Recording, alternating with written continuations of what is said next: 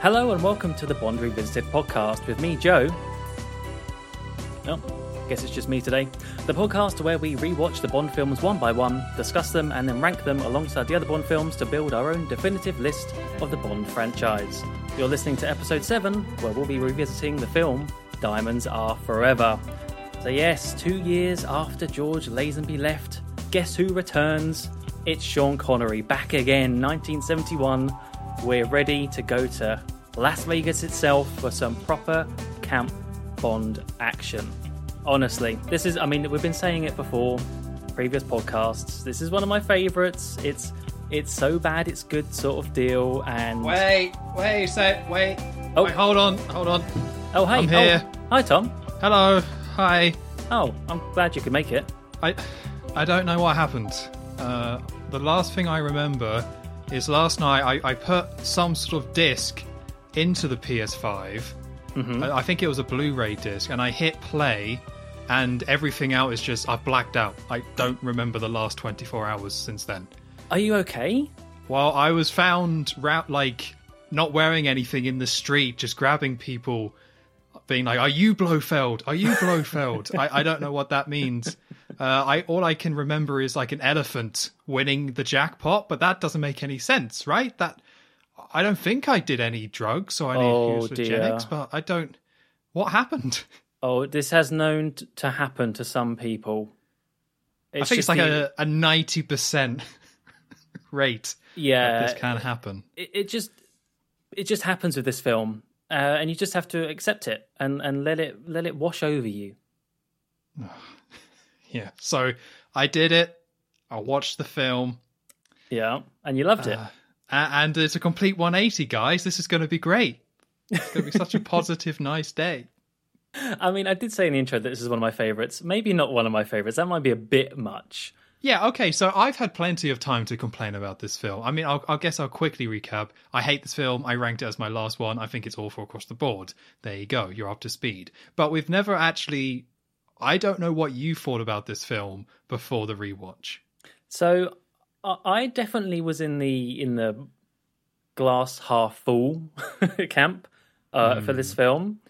I think I accept its flaws, but I think it's a very fun film. And so that's why I was very much looking forward to this rewatch, because I was hoping that was going to maintain as my opinion. And I didn't suddenly realize, oh, this film actually sucks. What was I thinking? And we're going to discuss it, obviously, but I think I'm very pleased to say I think I still like it quite a lot. Okay. That's good. Oh, yes. How about you? Well, I try to say, I think when I spoke about this in episode 0, a big part of me not liking this film is the fact that it was the sequel to On Her Majesty's Secret Service, and it was also, the end of the Spectre storyline and Sean Connery's last film, and the fact that they took this approach is what made me so upset and disappointed and hated it so much. But we did say last week that On Her Majesty's Secret Service is much stronger when you take it out of the Bond canon and just take it as its own thing. Mm-hmm, yeah. So I wanted to try and approach it with that mindset of, don't think of it as a follow-up to that film. Don't think of it as what it means for the rest of the franchise and, how this is probably the beginning of a new era. Like, technically, I guess most people would say this is the last Sean Connery film, so this is the end of the era. No. This is the start of Camp Bond, and this was just the prelude to the Roger Moore era. But I just wanted to try and take it out of that context and just judge it on its own merits and what it does well and just have a little bit of fun. And no fun was had. Oh, no. I was not happy about it. This was the first one where halfway through I stopped it and went and had some food. Oh no. And then came back to watch the rest, and I was so mad. So mad. I hate it. Right, well, okay. I mean, you're right. This is the start of Camp Bond, and we're going to be in this era for quite a while. So, it doesn't bode well for you. We're going to be in here for at least another, 12 years? No, more than that, actually. 15 years. So, yeah. Sorry to hear that. Well, I'll just let the police know that you might see some more blackouts happen. If they see me naked in the street screaming again, they'll be like, There we go. Octopussy must have been. Oh, there's Tom again. Must have been getting ready for the podcast. Was he talking about midgets and what? Who's Knick-Knack? Poor guy. He just can't help himself. Right. Shall we get started then? I feel like you probably want to rip this off like a plaster and just get it done with. Yeah, let's not be here for 3.5 hours if we can help it. No, we're going to get here for 5. Detailed analysis of every Bond, of every Blofeld. Yeah, no, it's great. Let's start. So obviously, we start with the gun barrel sequence. Anything you noticed? You're usually the one to notice all the gun barrel stuff and anything. I did. I'm glad you are. So they took out the producer names of this one. Okay. So as I pointed out last time, the circles came across and then came back, and we got Harry Saltzman and Broccoli Man. Mr. Broccoli. Mr. Broccoli. But this time they took it out and they went back to how it originally was, which was just the circles go across and then he comes back out. And this time it was in black and white for some reason. Yeah. Don't know why. I feel like there's been another one that's been in black and white, but I couldn't tell you which one. Well, it's the same one from... Was it Thunder? Yeah, it's Thunderball where they filmed it with actually Sean Connery. So it's quite old by that standard if you think of it. But I'm pretty sure, yeah, it wasn't in black and white then, was it? So why would they have done that now? Yeah, I'm not too sure. I mean, he's got the hat back, so that's a thumbs up from me. So it is a solid start for this film. I think this is where it really peaks for me. Great circles, great walk, great shot. Oh, I thought you were going to say the credits is where it peaks for you. Never mind. One thing I noticed about the gun barrel, and this pleased me straight away, because I was just like, oh, this is such a good sign that it's going to be just very extra, this film, and just a very in your face with things. Did you notice how the gun barrel has a sort of sparkliness to it? It had like a rainbow shimmer around the inside. No, I didn't pick up on that. Yeah, as it moves and you get I think it actually looks quite good. But of its time, it sort of almost had a bit of a actual 3D effect with the light going across it, but it was all sparkly, like diamonds refracting. I thought it was a nice little touch. Oh, yeah. I mean, there's definitely a very strong theme with those diamonds, like visually, so that would make sense they would start with that straight away. Yeah. So the circles go straight into this very quick sequence, or very cutty. I mean, it cuts a lot, this one. So the general idea is that we're seeing someone attacking people and asking, where's Blofeld? Where is Blofeld? Now, I say someone because it's very obviously James Bond and Sean Connery speaking, but they do try to hide him and what he looks like. I don't know if I think they're just building back up to, here's Sean Connery back. Here we go. Let's get that shot of, look, it's good old Sean. He's back. But we get a Japanese house somewhere in Japan and him fighting someone. And then we get Cairo. Basically, these people, he's like, where's Blofeld? And they tell him to go to a certain location. So it's Japan, and then it's Cairo, where a man is playing cards, and we get the first joke of the film, I guess, because he says, hit me, because he's playing cards and gambling. So Bond hits him in the face. Wow, inspired. It was great stuff. Up all night on that one. And then this eventually cuts to a sexy young lady there in a bikini, and we finally get the reveal of Sean Connery as Bond again, and he says, my name is Bond, James Bond. And so generally in this film, it did not bother me that Sean Connery was older, and I was expecting worse. But I feel like the worst he looks in the entire film might be this opening scene. Oh, really? Oh, I didn't notice that. But you're right. He doesn't look good in some places, to be fair. And he was only... I mean, it's only 4 years after You Only Live Twice. I don't know what happened in those 4 years, but it did not do him well. Yeah, what was it? It was 1962 for Dr. No, and then 1971 for this film? Yeah. So, like, 9 years difference. Yeah. But yeah, again, I think it's the grey hair that did it. And not that dyeing the hair would have particularly looked better, but they straight away be like, you can just see it. It's right there. and they zoom in on his face. They don't kind of shy away from it at all. It's like, look at Sean Connery's face. It's like, I don't really want to. Thank you. It is kind of weird how they did do that. You're right. They did that sort of building up of revealing Sean's back. Just how they did with George Lazenby before. Not as good, obviously. But it is just, it's weird how they do that for a couple scenes, very quick scenes. And then he's just there. Like, there's nothing dramatic about when we actually do see him. It's just him walking. I felt like they were setting up to have this really cool reveal, and it's just him walking down some steps towards the lady. It was a bit of a letdown, a bit anticlimactic. And also, you say that, he says, my name is Bond, James Bond. There's something that's always bugged me about this scene is that it just sounds weird.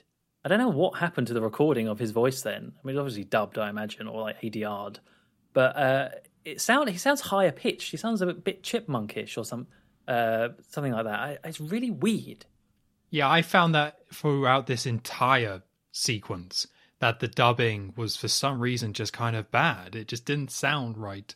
I didn't notice it being high pitched, but maybe that was it. I couldn't pinpoint it. But yeah, for some reason, I mean, it's Bond, so we're going to get bad dubbing. But yeah, Sean Connery having bad dubbing to start the film, you're just like, there was no need for that. No. Yeah, so the guy in Cairo says to go find a woman called Marie, and that is the lady there, who immediately, I mean, it's kind of record timing to get something on the screen that makes you go, oh, but then immediately Bond starts strangling her with her own bra, like bikini bra, and it's like, wow, this did not take long to get into this sort of level of like, eesh, let's just move on quickly. So I'm not going to say that this film's amazing in all parts, because it definitely isn't. And I think the start is definitely one of its weakest points. I think they were trying to be like, yeah, Sean's back and look, it's Bond being Bond, because he says the line, there's something I like to get off your chest, and then steals the bra off her, but then like chokes her with it. Yeah. And there's so many things wrong with that, and I don't get how this was the first thing you have him do. Him going all over the world and beating guys up, trying to track down Blofeld, fair enough. And I did quite like the mystique that came with hiding his face. Like, this is supposed to be Bond angry on a revenge tour, just kind of being just blood hungry, I guess, trying to get Blofeld. So I like that aspect, and that's probably what they were trying to do here. Like, oh, the old Bond would have just slept with her and then got the info, but instead he just takes the bra off and chokes her. But I don't think it doesn't play like that. And especially with Sean Connery now looking so old. Not that a young man is allowed to strangle a woman with her bra, but this like old man doing it makes it like adds another level of just like, this is just a little bit uncomfortable. Yeah, I think you're right. It makes sense what you're saying about having the tougher revenge angle, because this is really the only part of the film that tries to address that badly. But it's almost like Sean Connery didn't get the memo, and he's still kind of being a bit suave, and well, until he undresses her and strangles her. But you know what? It just doesn't work. It doesn't work with the way he's showing it. No, again, I like the tough Bond, but this was not the way to do it. But eventually Maria says where Blofeld is, which I can't tell you where that is, but again, the film moves like a mile a minute in this opening scene. And we cut to Blofeld in this... Is it meant to be like another volcano lair? It's like another one of those almost like Dr. No style lair where it's all just very rocky as part of, like, it's one of them. Yeah, I don't know. It looks weird. So I guess it kind of fits the bill for this film. Just mud everywhere. And I think it is, yeah, because it's meant to be some sort of plastic surgery clinic room, but it's got rocks and big mud pools, and I don't quite know how that would work. Yeah, I think it's like a secret surgery place. And then we have Blofeld being like, hey, I want surgery, and this surgery needs to be done tonight, which initially I was like, oh, that's really cool. So they're going to explain why Blofeld in the last film now looks different, because he's had plastic surgery to try and hide himself. That's really cool. But as far as I can tell, nope, that's not what he meant.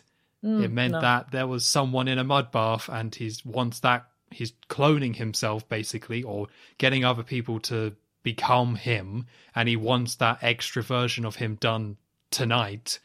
And no, it's nothing to do with the actor being changed, as far as I can tell. It would make a lot of sense to do that, but no. I mean, I understand why he would want like doubles of himself, because maybe he's foreseeing Bond coming after him, or I'm sure a person in that field probably makes a lot of enemies, so it's good to have clones effectively.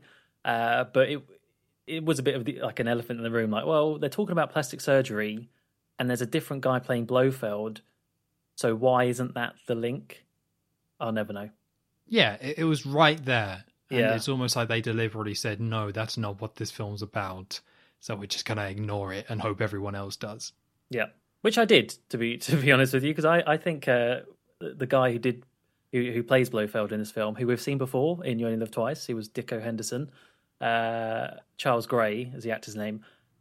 I think he's great as far as Blofeld goes. I think is actually quite a good Blofeld, as we'll see later on.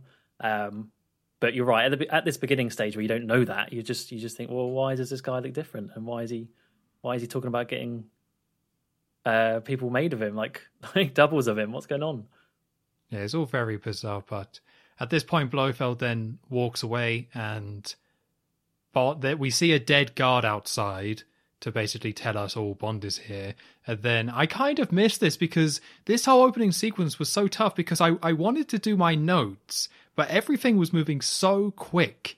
It was like impossible to take the time to get everything down. Yeah. And that's not a compliment, by the way. But so yeah, then we see, I think, a guard, or maybe a scientist or something, I'm not sure, then takes off their face mask, and it's Bond, and Bond is there.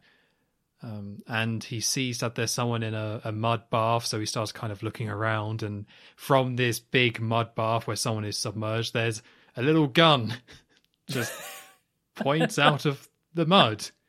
And I think Bond spots this, or uses his Bond sense to detect that. I don't think they actually give you... He either sees it or they just don't give you an explanation to it, because I'm sure he's looking the other way when that gun points out. It's his Sean senses tingling. Ah, yes, of course. I forgot. Yeah. Very wise in his old age. Yeah. So then we get this really awkward little role from Bond where he just like goes right up to the mud thing, but he just like... I just don't get it. I mean, the guy's covered in mud, so he can't move very quickly. So for that reason, he doesn't shoot Bond when you think he should. Yeah, the gun's pointing at Bond, but Bond just like, well, it doesn't even say that. He just walks forward a bit and just rolls, which again, this is an older Sean Connery, so seeing him roll is like, that doesn't work, or that doesn't flow very well. Just to get up close to then pull this lever, and then this lever drops a load more mud, and the man's like, no, more mud. And eventually there's so much mud that the guy drowns. Again, I don't know how that works. Wasn't he already submerged in the mud? Why would more mud kill him? Well, I think it was super hot mud as well. Not the super hot mud. It was steaming, so I have to presume it was very hot mud. Okay, but Bond then pulls him out later to confirm, or very shortly, to confirm who it was, and there's no burn marks on him. That's true. Maybe only the big mud thing that Blofeld eventually goes into is superheated. How does this clinic work, I wonder? I think someone's just made this all up. I don't think this happened. Give me the blueprints right now. So Bond then... I think Bond believes it's Blofeld in there, or wants to check if it's Blofeld, so he pulls him out, washes the face, be like, it's not Blofeld, and then Blofeld does show up. And with two guards. And something I noticed at this point, and I'm going a little bit off here, that Bond dresses quite differently in this film, and it starts with this opening sequence where he's in like a black suit, but almost like a more casual, smart casual kind of black suit. It's not like a tux, it's not like a spy suit or anything like that. It's just like a black jacket with like a black jumper or something underneath and like black trousers. And yeah, I mean, I guess maybe this is because on Her Majesty's Secret Service, George Lazenby had a different dress style and was very much trying to be stylish. But for some reason, they changed up his wardrobe. Sean Connery doesn't dress like he did in the other films. Do you think it's also just because, it's the 70s and the styles are changing, and maybe like a looser fit suit and flares and all that sort of stuff maybe affected it? Potentially, yeah. I mean, we do get some more classic Bond kind of suits and things like that, and I think some quite iconic suits come from this film, to be honest. But I kind of noticed outside of those, yeah, he just dresses differently, which you're probably right. It's probably them just trying to keep up with the times, or maybe it's just the black is a slimming shade, and he needs it. He needs it. Yeah, I mean, we don't see any blue shorts in this film. I mean, he's not. Let's just make it clear, like he's not terrible. I mean, he's like he's older. But I think it's just because of the gap in time, and then the fact you had George Lazenby in between. Hey, you pointed out yourself is much more lean and slender, and so then you go back to Sean, who's this hairy, slightly flabbier man. It's like, oh, what's going on now? Yeah, they really paid. They really got their money's worth per pound on this one. Oh yeah. So basically the guards then come up and Blofeld's like, go get his gun. And I think Bond goes to get it himself, but then they're like, no, you go get it. And the man goes to get his gun in Bond's jacket pocket, and I think it's a cigarette case that he touches. Oh, and it clamps on his hand. Yeah, I think it was meant to be a fake cigarette case, because, yeah, it goes in and it's a finger trap, and he's like, ah, and there's like blood on his hand, because apparently Bond gave him the old finger cigarette case trap thing. That's a Q classic. Yeah. And then this goes into a fight with the other guard where Bond just throws surgical knives at them, just goes over to the little trolley and just starts tossing knives at them, and it kills one of them. Yeah, okay. I mean, there was like 3 in him. That's enough. I mean, it would die. definitely take you down. He's in the right place for that, I guess. Yeah. But, yeah, and then... so... Bond then catches up to Blofeld and knocks him out and just puts him on the trolley, where I guess he threw all the knives from, and then just pushes the trolley into some molten, steaming mud, and then Blofeld goes into the mud. Yeah. And Bond's like, welcome to hell, Blofeld. I don't really understand that. Well, yeah, I guess hell... probably is going to be muddy. I don't know. Hot. Hot anyway, because he ups the temperature on the control, and then and he slides. Blofeld dealt with. Revenge sorted. Done. Easy. End of film. I don't even know where to begin with this. So again, I did say I was trying to approach this film as its own thing. But I have to say, for this scene, which is so deliberately meant to be a follow-up to the last film, it's just terrible. Just really terrible. Like, the idea of the vengeful Bond going all over the world, that's a decent idea, but it just doesn't pull that off.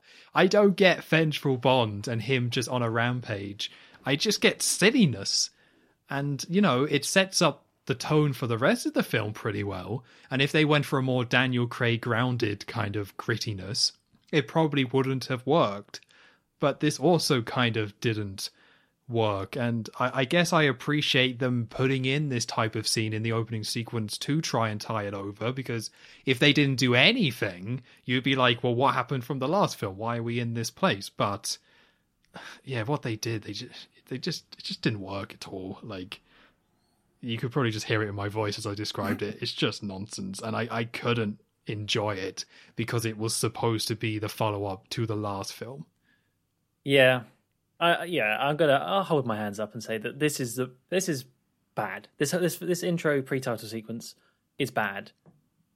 It's almost, they were stuck between a rock and a hard place, because it's either they included this as a bit of continuity, but having to do it with a new actor and a new and a new Blofeld, which sucks because you don't have as much of the emotional baggage associated to it, or they don't address it at all. And I feel like that probably would have been the smarter option, is just not to carry on. But then you would have had people, given how the last film ended, you probably would have had people complain about that too. So I don't think there was any winning in this situation, because their kind of hands had been tied into this, having to have Sean Connery back. and then not really being in a suitable place to have that dramatic, revengeful Bond, which would have worked. We discussed it would have worked really well if George Lazenby had continued and Tracy's death had been now instead, and then the rest of the film was this revenge plot. That would have been amazing, but that's just not how it turned out. So I think the reason why I like a lot of this film is because it's just that from this point on, that is it, with the whole Bond being married and Tracy being shot. Like, that is just dropped immediately after this point. So therefore I can then appreciate the rest of the film and all of its campiness and weirdness from that point out individually. So I'm kind of pleased that this is it and it doesn't try and prolong it, but I'd rather it probably not have been in here at all. That probably would have been the way to go, as you say. Like, this is based on the book, although I think this is quite different from the book. I don't know if it's fair to say this is the one that's changed the most from the book since, or up to this film. I'm not sure, actually. I've never read the book, but I would have to presume, a lot of changes must have been made, given what they've done to Blofeld. Yeah, and I want to say Blofeld was not part of this story in the book. Oh, okay. Oh, interesting. I might have to look that up, but I thought, what was the Spectre trilogy? It wasn't this, was it? No, it was Thunderball, On Her Majesty's Secret Service, You Only Live Twice. Yeah, so again, maybe that's not true, but I feel like they probably did make a lot of changes here with this opening sequence. But even then, I don't know if it would have been better to not do this, but still have Blofeld come back later and then address the Tracy stuff. Like, maybe that would have been smarter, to just have it be a big unknown throughout the film and then have him come back. Like, I don't know if that would have worked. And again, with the way this film and its tone, it probably wouldn't have worked. But I would have quite liked to have seen that, where this was actually Bond completely failing, and then he ends up, going and doing the diamond stuff. He's still 007. He doesn't have to be super depressed. I feel like if this was a Daniel Craig film, that's how they would have handled it, right? They would have had him just lose in the opening, only for him to Blofeld to then just kind of come back and do it that way. Yeah. But, again, this is this late 60s, early 70s. This is old man Sean Connery. That's not what we got. So there we go. So yeah, then we get on to the title sequence, which visually, I don't know how I felt about this one. So visually, it kind of goes back to what we'd seen before on Her Majesty's Secret Service, which, as we discussed, had the sort of slideshow effect of showing all the old characters from the previous films. This one was just a lot more traditional, silhouettes, sparkly things, women, and it was fine. Like, it definitely played on the diamond stuff and having sparkly diamonds. I liked how it included Blofeld's cat with the sparkly collar in some bits. I just think that's kind of a nice link into the title sequence following what happened. So that was all good. I mean, song wise, I think it's Shirley Bassey once again. You mentioned how this is Guy Hamilton directing this, and probably should say that I think the reason for that is that after the mess of George Lazenby dropping out, and I can't remember the kind of reaction at the time, like reading about what the reaction of On Her Majesty's Secret Service was at the time, but they were probably worried about carrying on and keeping a strong franchise, so that's why they kind of tail between their legs went back to Sean and offered him loads of money to come back. I do know that box office wise, On Her Majesty's Secret Service, adjusted for inflation, is one of the worst performing. Well, there you go. Like, Diamonds Are Forever did improve and do a lot better than the last film. So yeah, again, it's like, I think License to Kill might be the worst one overall, which makes sense because that triggered a semi reboot. But yeah, I think there was a noticeable dip in people going to see that film. Right. So yeah, they obviously saw that and thought, crap, we need we need to get this back on track. So bring back Sean, bring back basically all the elements of Goldfinger, which was a very popular film. So they get back Guy Hamilton, they get back Shirley Bassey, who's singing Diamonds Are Forever this time. And I definitely like this song more as far as Shirley Bassey goes. I remember saying that I don't think Goldfinger is really a song that I would listen to out of choice, just on a playlist I would probably skip past it. But I think Diamonds Are Forever is a little, I don't know, it's more listenable to me, and I think it's more of an interesting song. So yeah, and I think eventually with Moonraker, I like that one even more. So they got better and better with Shirley Bassey. Yeah, it's interesting because I think Shirley Bassey is the only artist to ever do more than one, right? I think so, yeah. If you disclude John Barry and the work he did and all that. But yeah, I think she's the only one to come back, which makes sense. I think if you were to pick anyone to come back, Shirley Bassey would be the one to do it. And going into this, there was a part of me that kind of wanted to dislike this song. I've definitely heard it before, so I didn't think, I hate this song or anything. But from what you're describing about Goldfinger, I do have a general problem with this film. And I think a lot of the problems of this film comes from, hey, let's try and do another Goldfinger. Because Goldfinger was such an outlier for those first... Like, if you look at those first 6 films, Goldfinger is the odd one out. Even though On Her Majesty's Secret Service has an entirely different Bond, I would say Goldfinger's the weird one. And a lot of that stuff got put into this one. So I kind of just don't like that on principle. But then the song starts and she starts singing, like, damn, it's a good song. You win this round, Shirley. I don't know if I would say I like it more than Goldfinger, but it's like, it doesn't really matter, does it? They're both great. And it's quite interesting with this song because when I was younger, I did associate it more with like the Kanye West version when he sampled it. That's probably quite bad, but like I just heard that version a lot more when I was a kid. So I knew it was from James Bond, but I heard that one a lot more. So nowadays I don't really listen to Kanye, your boy Yeezy, I'm afraid. But I definitely for a good while there thought of that version rather than this one. So it is nice to go back and hear it. And yeah, some of these visuals as well. It's not amazing, but there is some shots I do like. Like there's a scene where there's 2 women silhouetted by the light of diamond, like a big diamond's in the background. And that shines a light, and that is what kind of causes the silhouette on 2 of these women. I was like, that's really cool. That's awesome. Unfortunately, most of this doesn't really do that, and it's just kind of a black background and just women, diamond, and a cat. But there was definitely better than the last one, and there was kind of instances of very cool ideas. It's just most of it is quite basic and to the point, somewhat like the last one. Yeah, I think with diamonds, it's kind of... It's always going to look fairly interesting. Just stick a diamond in and a light and then get some cool sparkles and reflections, and then that's it, job done. I think that's what I sort of come away from with this. It's all fine, the sequence. I'm going to sound really old now, though, because I'm going to sound so out of touch. I don't know what Kanye West song you're talking about. Like the one... What one samples Diamonds Are Forever? Like he just uses that Diamonds Are Forever line. Oh. And as like part of a chorus or something. I think it's just called Diamonds, I want to say. Oh, fair enough. Oh. But, I do like it. I think towards the end of the song where it starts to get you get that sort of disco-y bit to it in the background, and it gets a little bit funkier. I like that. So, yeah, I'd say a solid but not overwhelming title sequence. It was just good. Yeah, it's just weird because you would expect this one to kind of go back to that trajectory that they had before, where we were talking about how each one leading up to You Only Live Twice, they really were building on something and getting more impressive.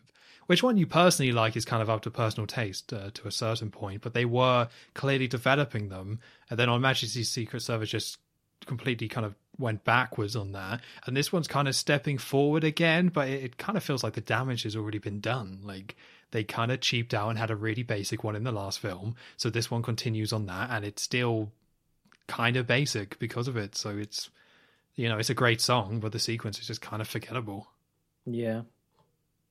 So after the title sequence, we get straight to the film. We get Bond and M in the London offices, off to go see someone called Donald McDonald.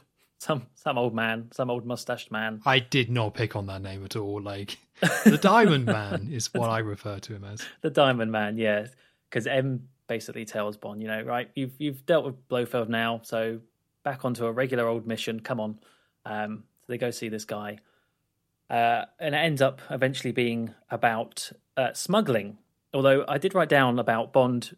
They've had this in the past about, I think it was in Goldfinger actually, where they had Bond and M go see the man at the big table in that film, and there's an element of Bond kind of showing up M with his knowledge, and it comes back again in this film with Bond showing off about Sherry, and I just I love the eye rolls of M, and he's just so sick of Bond. You can tell he's just really not even a little bit amused by it. Not even Bond, it's not oh you, it's oh you.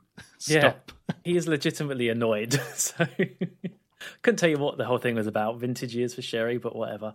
They're there to go see this man who tells them about diamond smuggling in South Africa. So apparently there's lots of diamonds going missing somewhere in the chain, and they need to put a stop to it because it's going to eventually, they think that they're maybe hoarding the diamonds to affect the prices in the market and all sorts of mumbo jumbo like that. But eventually the man starts telling all this, and it kind of cuts to the action as it's going on. So you see all the miners in South Africa mining out the diamonds and hiding them in their shoes and hiding them in their teeth, and showing this smuggling chain going on. So then they would go to see the dentist, and the dentist would pull out the diamonds in their mouths, and it's kind of a bit of a, I don't know, it was a bit of a strange way. I wasn't expecting this sort of editing for this film, where it's quite it's nothing crazy, but it's actually quite interesting how it's doing it with the guys kind of narrating all this stuff whilst we're seeing it in action. Yeah, I didn't dislike it, but yeah, we haven't had anything like this before, where it's an expert explaining something, so they just put the relevant footage as he's talking, and he's talking over the top of it. It might have been something that might have been better for some of these films, and it does actually really set it quite well. I couldn't tell you the details of all of this stuff, but I didn't really pick up on why Bond was getting involved. It just sounded like, there's a problem, we got to go get him. It's the smuggling, but I didn't really get the details. But you get enough of it because you're just visually seeing, here are some diamond miners stealing diamonds, and then this dentist is part of it. And as you say, it goes through the whole step. So yeah, it was something different, and it's quite interesting because later on we see a little bit, and it then cuts back to them talking again in the office. So it's a very different feel. Again, this was Guy Hamilton, but there was nothing like this in Goldfinger, and it's a nice way of doing it and trying to save you from some Bond spy mumbo jumbo and just getting to the point. Exactly. It was either a big wall of exposition that we get like in the last film, or this way, which at least is a bit more visually interesting. As you say, I didn't really keep up with the plot, and I've got to confess that was the case for a lot of this film. There is a lot of characters in this film, a lot of people coming and going very quickly. I mean, we do eventually see sort of like the whole smuggling ring and everyone involved in it. So I think this film, probably more than any of the previous Bond films so far, is the one where I just say, completely just don't sweat it, right? Just go with it. There's strange things happening. Who's that guy? Oh, he's dead. Never mind. It's fine. Just worry that there's someone who wants diamonds and we got to stop them. That's Speaking of don't sweat it, and I think I just got to the root of why I don't like this film. There was no sweaty Sean for the whole film. Wrong. What do you mean wrong? Where was it? I even wrote it down especially for you, Tom. I don't have that in my notes. Okay, I must have missed it. I will reveal all when we get to it. Oh, that's exciting. Anyway, so in South Africa, as you say, it sort of cuts away from them in London and now actually kind of changes scene fully with dialogue and everything.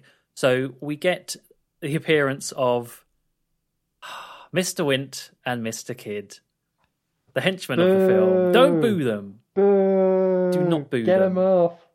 I love these two characters. They're two very weird characters.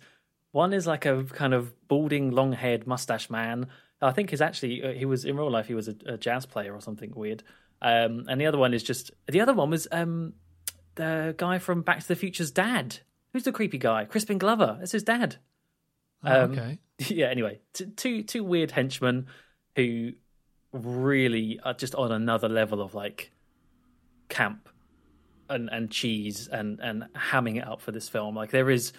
There's Blofeld level, well, there's Bond, then there's Blofeld, and then there's these two. They're up there. But it shows them meeting with the dentist who we just saw in that scene, pulling out all the diamonds from the people's mouths, basically as a bit of a handover. So they're bluffing, kind of intercepting this changeover of diamonds. So they they get hold of him, they get hold of the diamonds, and then so the thing with these characters is one of their running gags, if you want to call them a gag, is that they like to. I don't.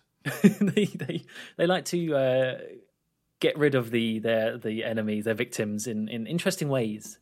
You're never just going to get them shot or anything like that. No, or like a judo chop to the back of the head. No. More interesting than that. So once they've got the diamonds from this dentist, they kill him, and they do that for everyone later on in the film as well. So the first one we get is death by scorpion. One of them distracts them, saying, "Oh, I got toothache." And I've got to try and get it right now. Who's who? I think Mr. Kid is the mustache one. And yes, Mr. Wint because I remember Mr. Wint, I think, talks more than Mr. Kid, and I remember hearing Mr. Kid a lot more. Right, yeah. Mr. Kid distracts the dentist. Meanwhile, Mr. Wint plops a scorpion down his back and then instantly dies. That scorpion did not waste any time. And then, they take the diamonds, and then someone else arrives in a helicopter. You can hear the cogs turning in my head as I'm trying to remember. Someone else arrives in a helicopter, and they supposedly hand over the diamonds to this other contact. Again, faking, pretending to be just like covering for someone, covering for the dentist, I suppose. And then the helicopter flies off and explodes straight away. So again, blowing up helicopters, scorpions, and they walk away hand in hand into the sunset. For God's sake. which is a point that I suppose we should address. I know it comes up quite a lot.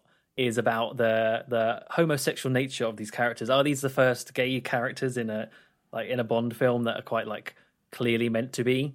And there are definitely clues and signs of that later on. It's not really. I don't think it really matters. It's just a very interesting choice to do that. And one thing I found quite interesting about these two characters is when I was looking them up online, because I do that on DeviantArt. On Rule 34. We'll cut that. cut that. When I was looking them up, on the Wikipedia, it says like all the times they've been referenced in other like cartoons, and there's even a reference in Fallout 3, I think it said. Oh, wow. Yeah, like it's weird that these two characters in all of the Bond films have some of the most. I think people like these characters, Tom. I know you don't want to hear this, but they are referenced a lot. I think they're very memorable and ultimately interesting and good characters. I'm sorry. Well, let's not throw words around willy-nilly. Hey. So, I guess I'll start off by saying, because I was thinking about this last night while punching the wall, because basically what this film establishes is that I said before how this takes a lot from Goldfinger, but Goldfinger is the outlier. But it takes a lot of stuff from Goldfinger, and I don't think it takes a lot of the elements that worked in that film. Or it took the wrong lessons. It was like Goldfinger was a big hit, and it took the wrong lessons from that and put them into this film. And I felt like what these two are supposed to be, and other characters in the film, is a new Oddjob. And if you look at the films before this one, there's been no odd henchman apart from Oddjob. He's been the only one in the entire franchise. And obviously, he was very popular and did very well. And I think you said before, toys and stuff, right? Toys and everything, yeah. Yeah, so it then became an obsession that then, recurs throughout the Roger Moore era in this film of, we gotta have some odd henchmen, like we want to recreate Goldfinger, and a big part of Goldfinger was Oddjob, so let's get some weird henchmen in there and make them just kind of very distinct and stand out. So they just kind of throw all these gimmicks together, and that's what we kind of get. So to me, the homosexuality is I think it's supposed to be real, but I think it's more about just to make them distinct and odd. Like, look at these two gay characters. Like, I don't think it's homophobic. It probably is, but I don't think it was meant to be that way. It was meant to be like, look how odd these guys are. And we get that from visually how they look. They don't look very menacing at all. They just look like creeps. and then they make them act very creepy, and they say each other's names all the time, Mr. Kid and Mr. Wit. Although I guess it's worth saying that these characters are from the book, apparently.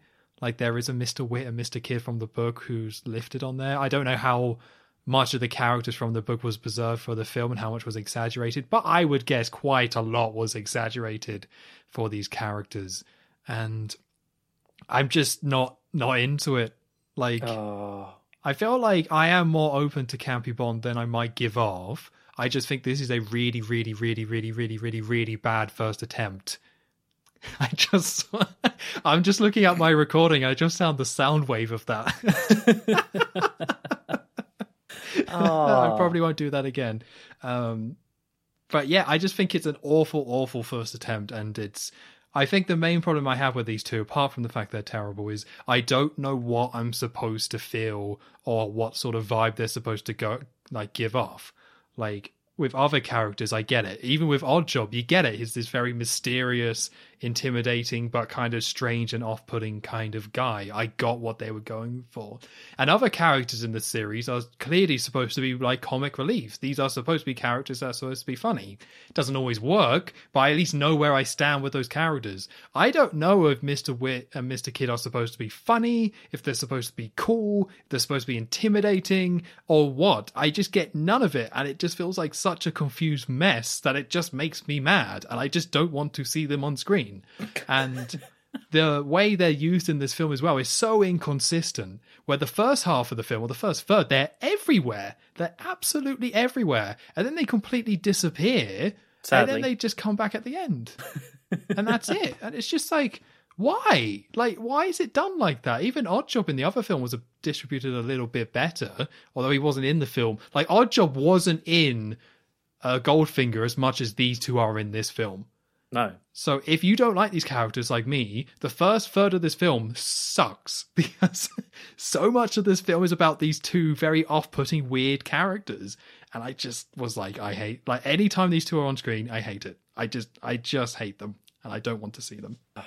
Okay, right. Well, I won't talk about Wint and Kid for the whole time, because I realise we've got the rest of the film to talk about. But I do, just let me get this out of the way, because I feel like I need to air my thoughts before we move on, because for the last time I can do this. So, what you were just saying then about, like, you don't know what you should feel from them, I think that works in their favour, though. I think that sort of uneasiness, that they're kind of lame and a bit dweebish, and then also they are sometimes a bit kind of weirdly sinister, and then they're just odd. I kind of like that you don't know where you stand with them. And I mean, they're not like Oddjob in the sense of they have an obvious, or Jaws, where they have an obvious, like, deformity or something, or like a weird gadget. But I think their thing is that they're just weird. They are just creepy. That is their thing. So maybe that attracts me. Maybe I'm just attracted to creeps.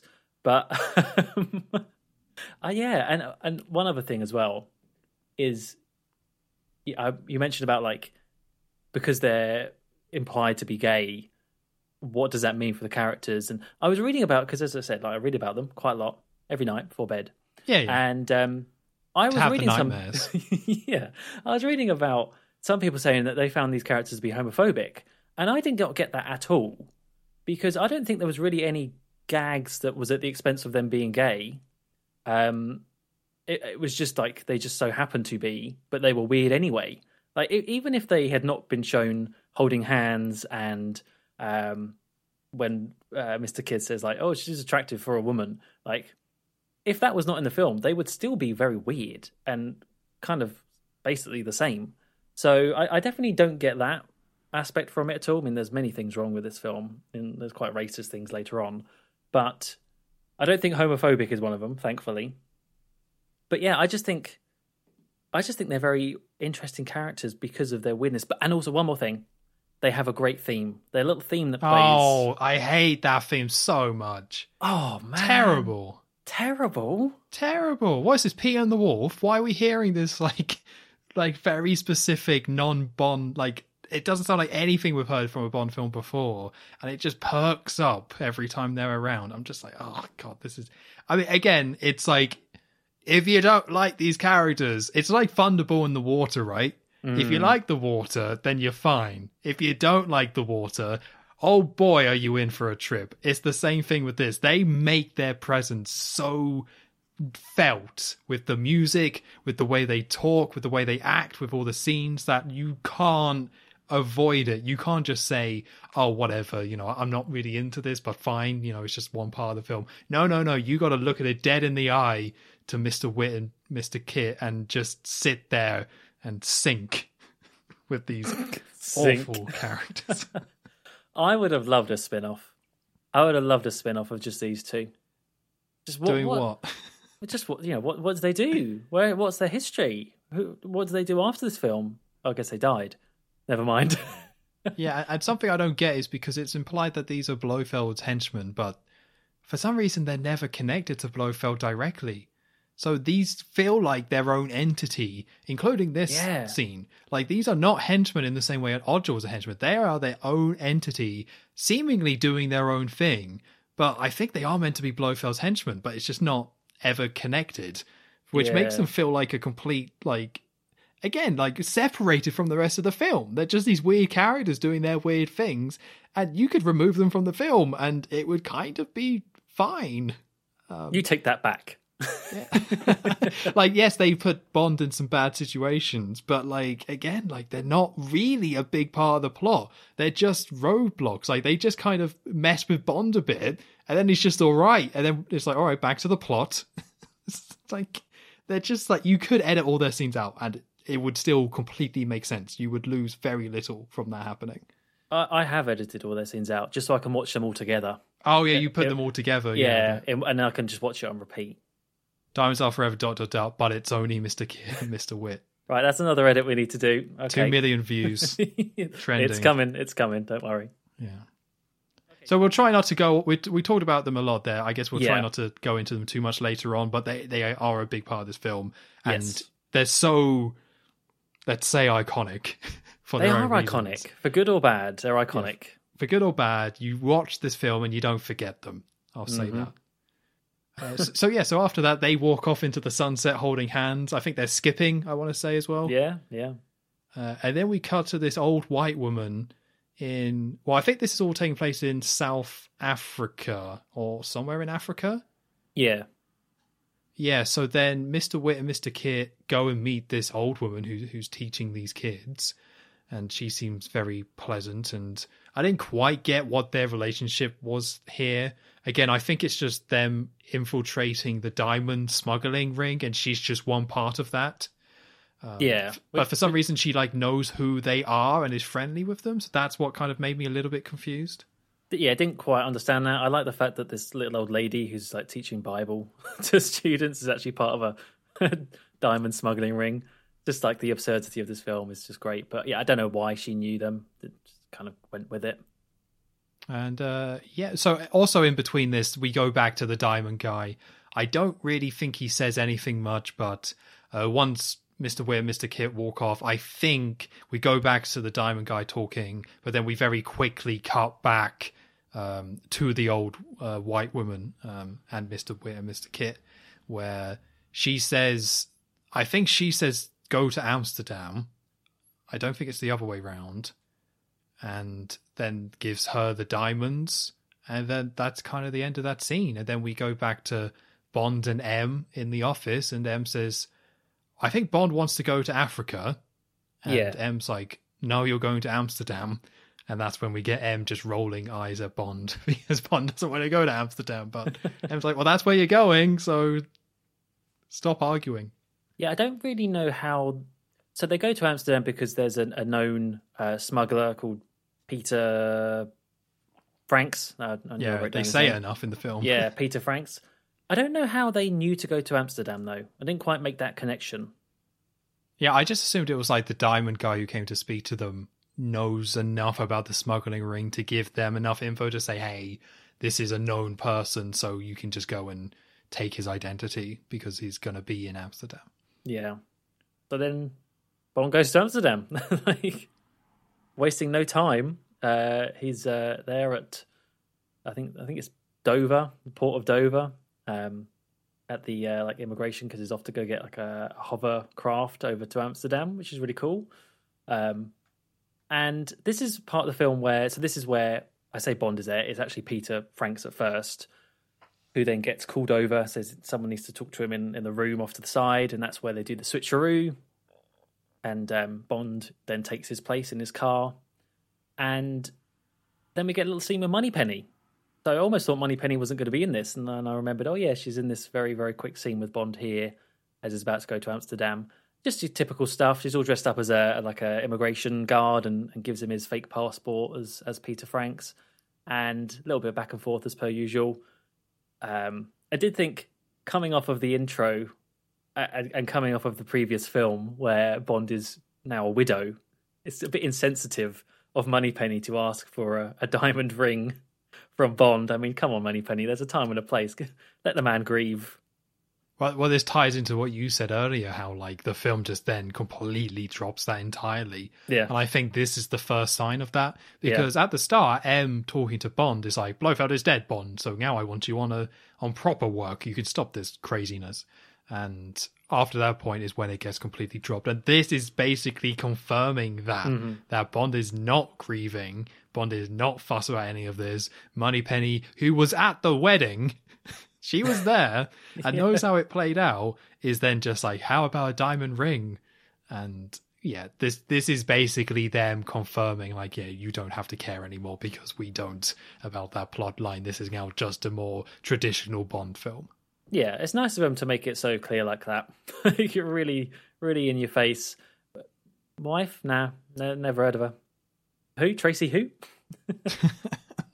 Yeah, but I also like the little twist here. Like, we saw in You Only Live Twice where they did the twist on the M and the Moneypenny thing, but I think this one works quite well, where you get a more traditional scene with Bond and M, and Bond doing his cheeky chappy thing or whatever, and M not having it, but then you get to see Moneypenny later. It's not a massive change, but just seeing Moneypenny out of that office and speaking to Bond that way, yeah, it's a smaller change, but I think it's really nice. A good way of mixing up the formula.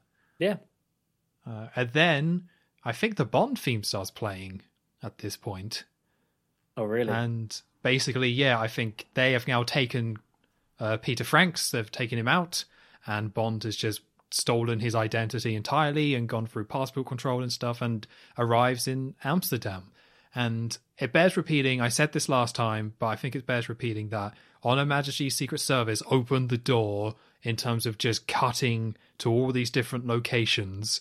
And once that film opened the door, Diamonds Are Forever ran through it, sprinting. So yes, there is Las Vegas, which is the main location of the film, and a lot of time is spent there. But if you I can't even count all the locations we've already been to, and we're not even that far into the film. So yeah, this is very much confirmed. And again, sets the tone for the Roger Moore films. There's a lot of stuff in here that is continued with those films. And that is another one of them where it's just so many different locations and they're not always set up in the same way the older ones did. And that's just the era of Bond we're in. Like, it's just a change. And I'm not a massive fan of it, but I don't hate it. You know, is what it is. It can work for the story. And sometimes I do like it. But yeah, we're just fully in that era of Bond jumps to a place with a jump cut rather than actually like traveling there. Yeah, especially at the beginning of the film.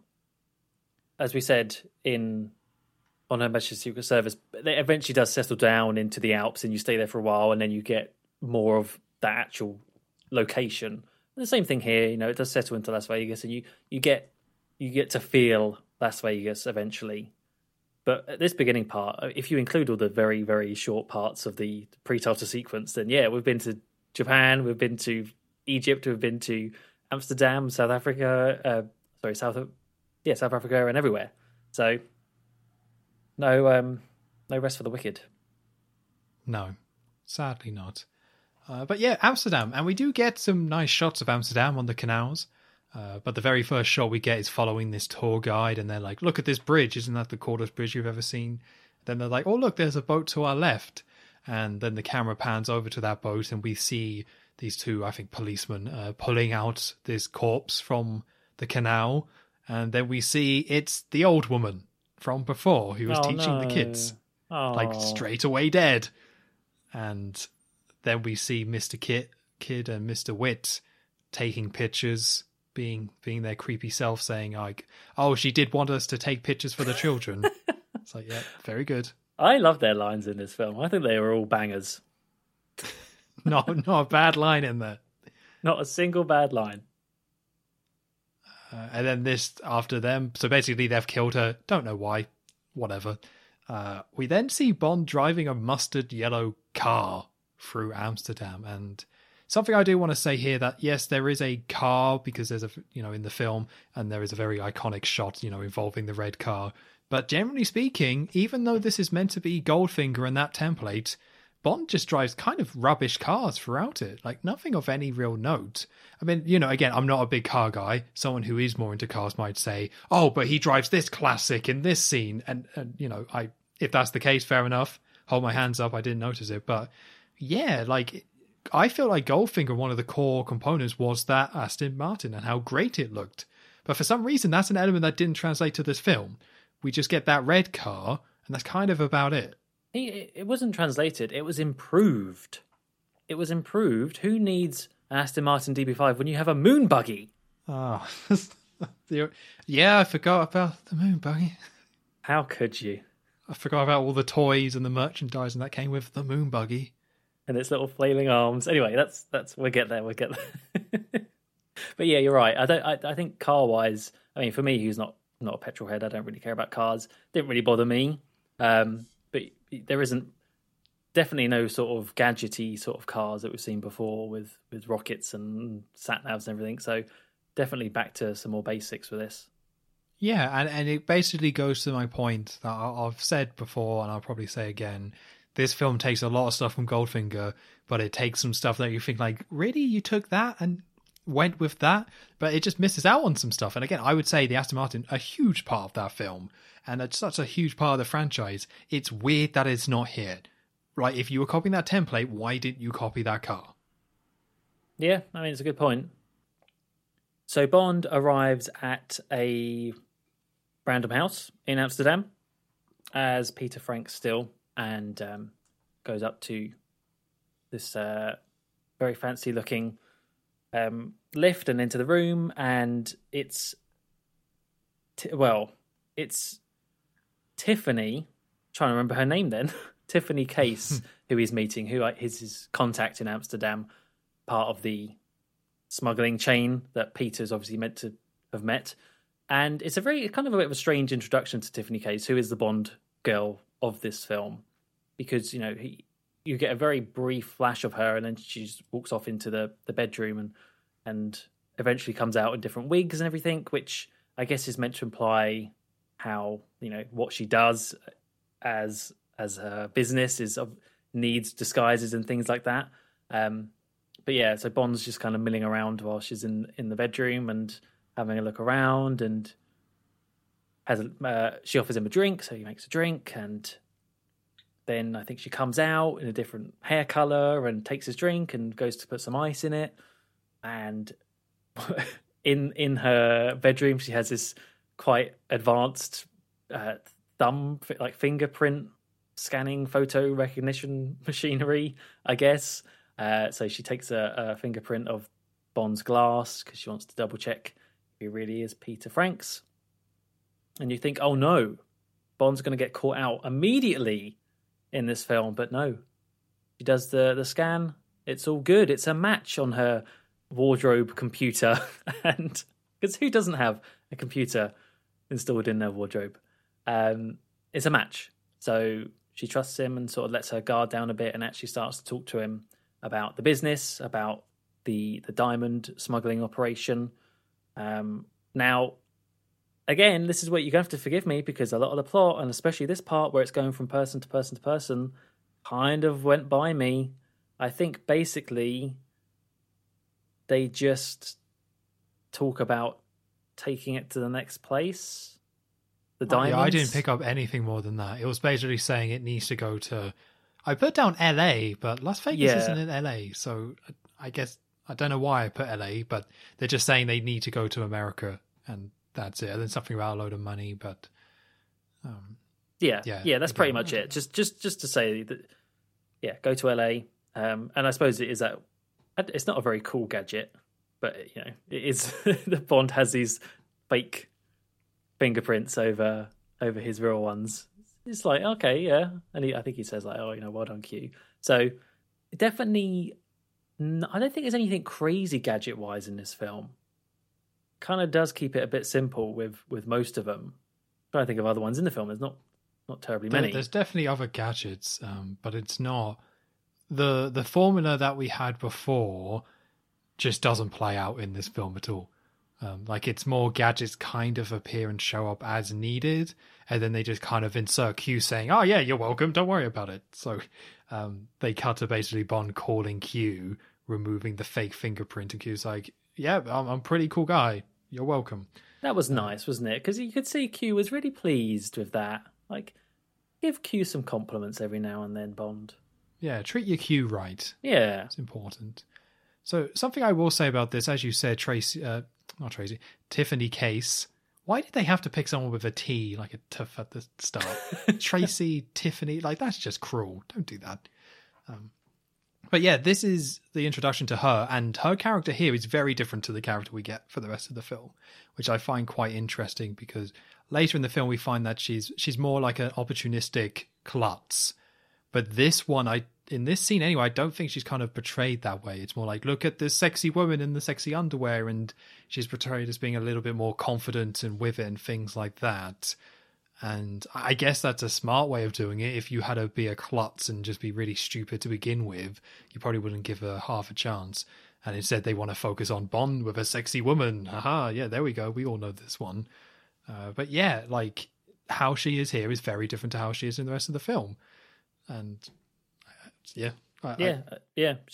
She actually seems quite competent in this first scene. Doing due diligence and checking to see if there's... I mean, surely a photo of Peter Franks would have been easier, ultimately. But, yeah, like doing the whole fingerprint checking. And then you just cut to, like, her shooting at the end of the film and falling off the off the oil rig. It's like hard cut to that. Yeah, you're right, actually. She does... I mean, I'm just going to say it now because we're talking about Tiffany Case. I don't think she's a very good Bond girl. Not very memorable at all. And... I would almost say kind of annoying, but no, what annoying? There's no annoying characters in this film, Joe. You must have had a dodgy version. But I can forgive it for the film makes up for it in other ways. So in two ways in particular. Anyway, so yeah, they need to go to LA. So they grab the diamonds, which are in the lighting chandelier thing, and they get on a flight. No, they don't. At all? No, they don't. I just jumped straight ahead in my notes. I was completely missed the whole fight. Yeah. You're not listening to your cue. You don't treat your cue right. I don't. Or I don't read my notes either. So yes, before we get on Joe's plane, which I'm happy to join you on, we can go. No, it's a good scene that I skipped over. Yeah, so basically on the phone to Q, when Bond is talking to him, Q says that the real Peter Frank has escaped. So he took out one of the guards and has escaped, and Bond kind of ends up running off.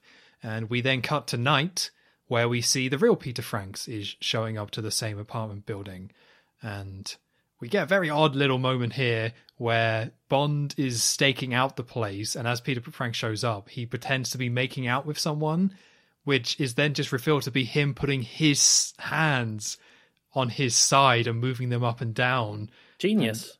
And it's like, I guess that would work, but it just seemed weird to see Sean Connery doing that.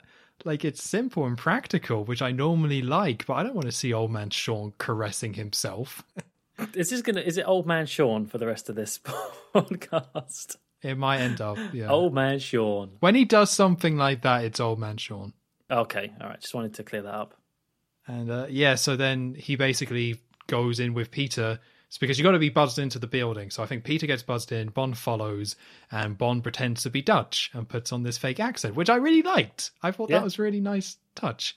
I said how I liked George Lazenby actually putting on a voice, even though he was dubbed. But it was nice to see James Bond, or Sean Connery as James Bond, actually put on a voice. Like we always hear about, I know all these different languages. Put your book away, Moneypenny. No need. No. So even though he wasn't speaking Dutch, he was just doing a quite clearly fake accent. It's kind of nice. Nice to see the effort there. Yeah, and I will say that Sean Connery as a whole in this film, compared to his last appearance in You Only Live Twice, he just seemed a lot happier. I don't know if that's the right way. He just seemed a lot more into it, and that's probably because he was given a wheelbarrow full of money for this reappearance as Bond. But yeah, to me, like when I think back to You Only Live Twice, where he was going through the motions. For me, you could just tell that he wasn't in it anymore. He was sick of the role, and he probably is still sick of it in this film. But when you're paying him, I think it's like 1.25 million, like back in the 70s, he's gonna put it on. And yeah, like with these little scenes where he's doing this silly accent and getting into the lift, I could just see that he was kind of enjoying it, and yeah, I like that. I think it came through on the film. Yeah, completely. It completely comes across that he likes doing this. And it's like some of the older Bond films where Sean Connery was in, where he likes, I don't know, I guess when Bond kind of acts the fool a little bit, or he's just clearly taking the mick. And this is one of them where I think Bond knows he's not fooling the guy. So you just see him just clearly enjoying this, like, hello. and yeah, that is quite fun to see. I did like it. So in the lift, in the apartments, they're going up, and eventually I think it's just fight breaks out. He tries to take out Peter in front of him, and it's quite the whole fight basically takes place in this very confined lift as it's going up and then eventually down and back up and down, where they keep hitting all the buttons fighting. It's very simple fight. It's a very simple fight. I don't think there's any music really playing, so it's quite silent in times, apart from the smashing glass and a few grunts here and there. But I think it still kind of works. It was kind of giving me, from Rush of Love, train fight vibes, not to the same quality, but along those lines of just very focused on two men like wrestling and actually trying to kill each other sort of thing. Because eventually Peter grabs a bit of the broken glass from the windows and tries to stab Bond with that, and they're bashing the arms on the sides and all this sort of stuff. And as the lift is going up, Bond is at one point about to be like decapitated as it's going under a bit of the wall, and comes out just in time. So yeah, I wouldn't say it does anything mind blowing, but as fights go, it's fairly strong, and you can see what's happening despite it being a very, very small location. And you can actually see Sean doing a lot of it, so that helps as well. That it's actually, you can see it's Bond in these shots fighting.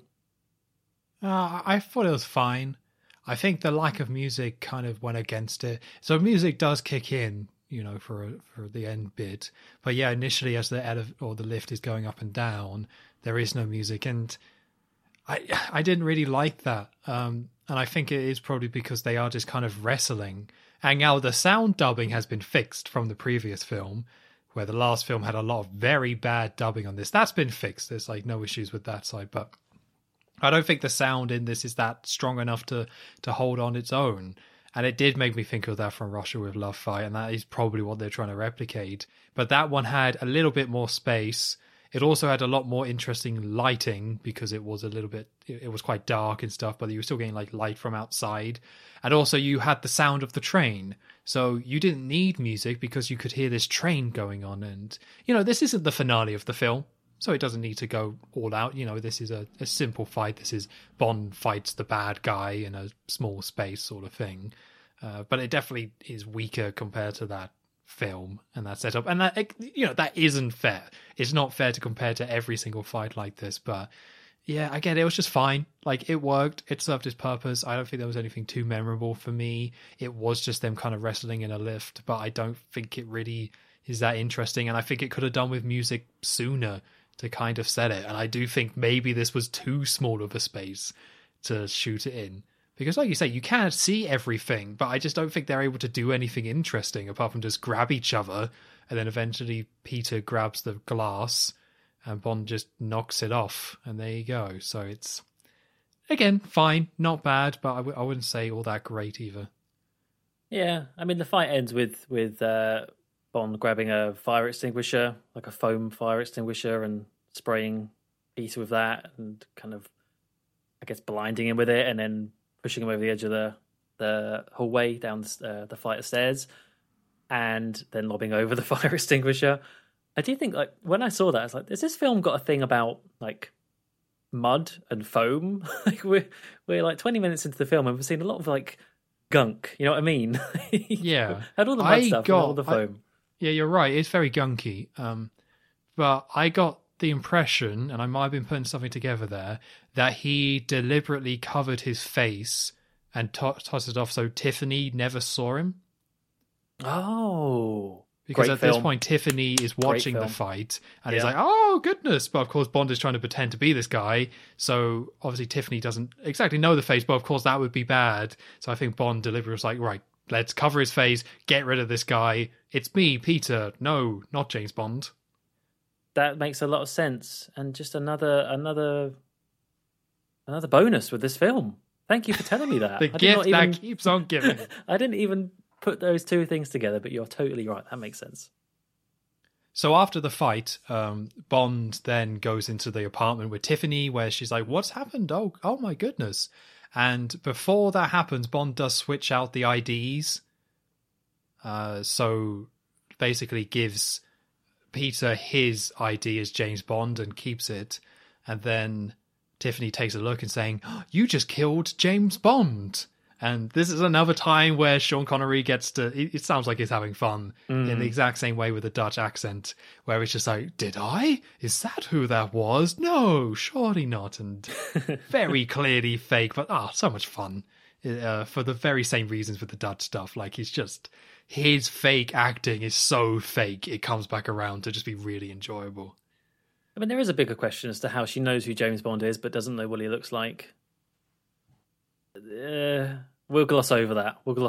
Yeah, the last film did it. You just gotta not think about it. Exactly. I mean, his face was definitely in newspapers when he died, so like, yeah, it was everywhere. Oops. Really should know if anyway, it's fine. So once that's done, and she thinks he's killed James Bond, then they get the diamonds, and then they get the flight. I'm so sorry, everyone. How could I miss out on that amazing fight scene? It's all right. Don't worry about it. Amazing. It really was, yes. So on the flight, it's a very quick scene, but on the flight, you see Bond and Tiffany. And then in sort of like the section, it has this great dramatic zoom into an eye peeking from behind the curtain.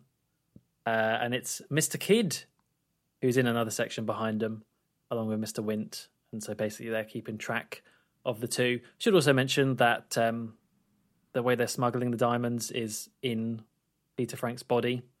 So they take the coffin on board and pretend it's Bond, who's as Peter, pretending it's his brother.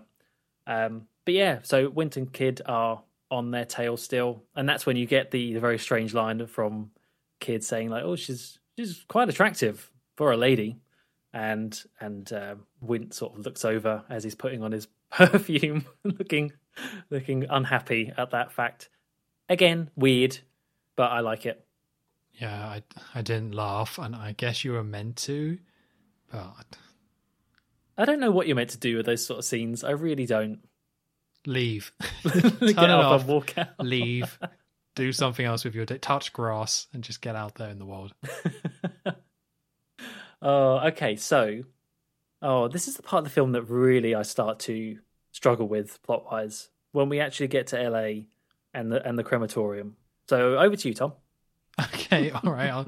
I'll do my best. So, basically, Bond is still pretending to be Peter Franks, and he's still in that system of smuggling the diamonds. But when he goes to the US, then he goes through customs with the coffin. But in order to help him smuggle these diamonds, it's Felix. Felix, the CIA agent? Yeah, it's back. He shows up. It's again a different actor, and we've said it before, but they keep recasting this character, and it just ruins it. So I don't really like this version of Felix, but at this point, I'm just like, who cares? Like, yeah. I don't think anything they could do with this character would save it at this point because they've recast him again.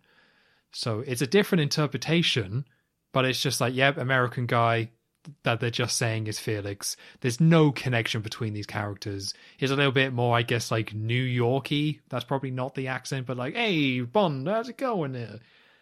But it's just like, you just don't care. They've had their chance and they've just blown it at this point.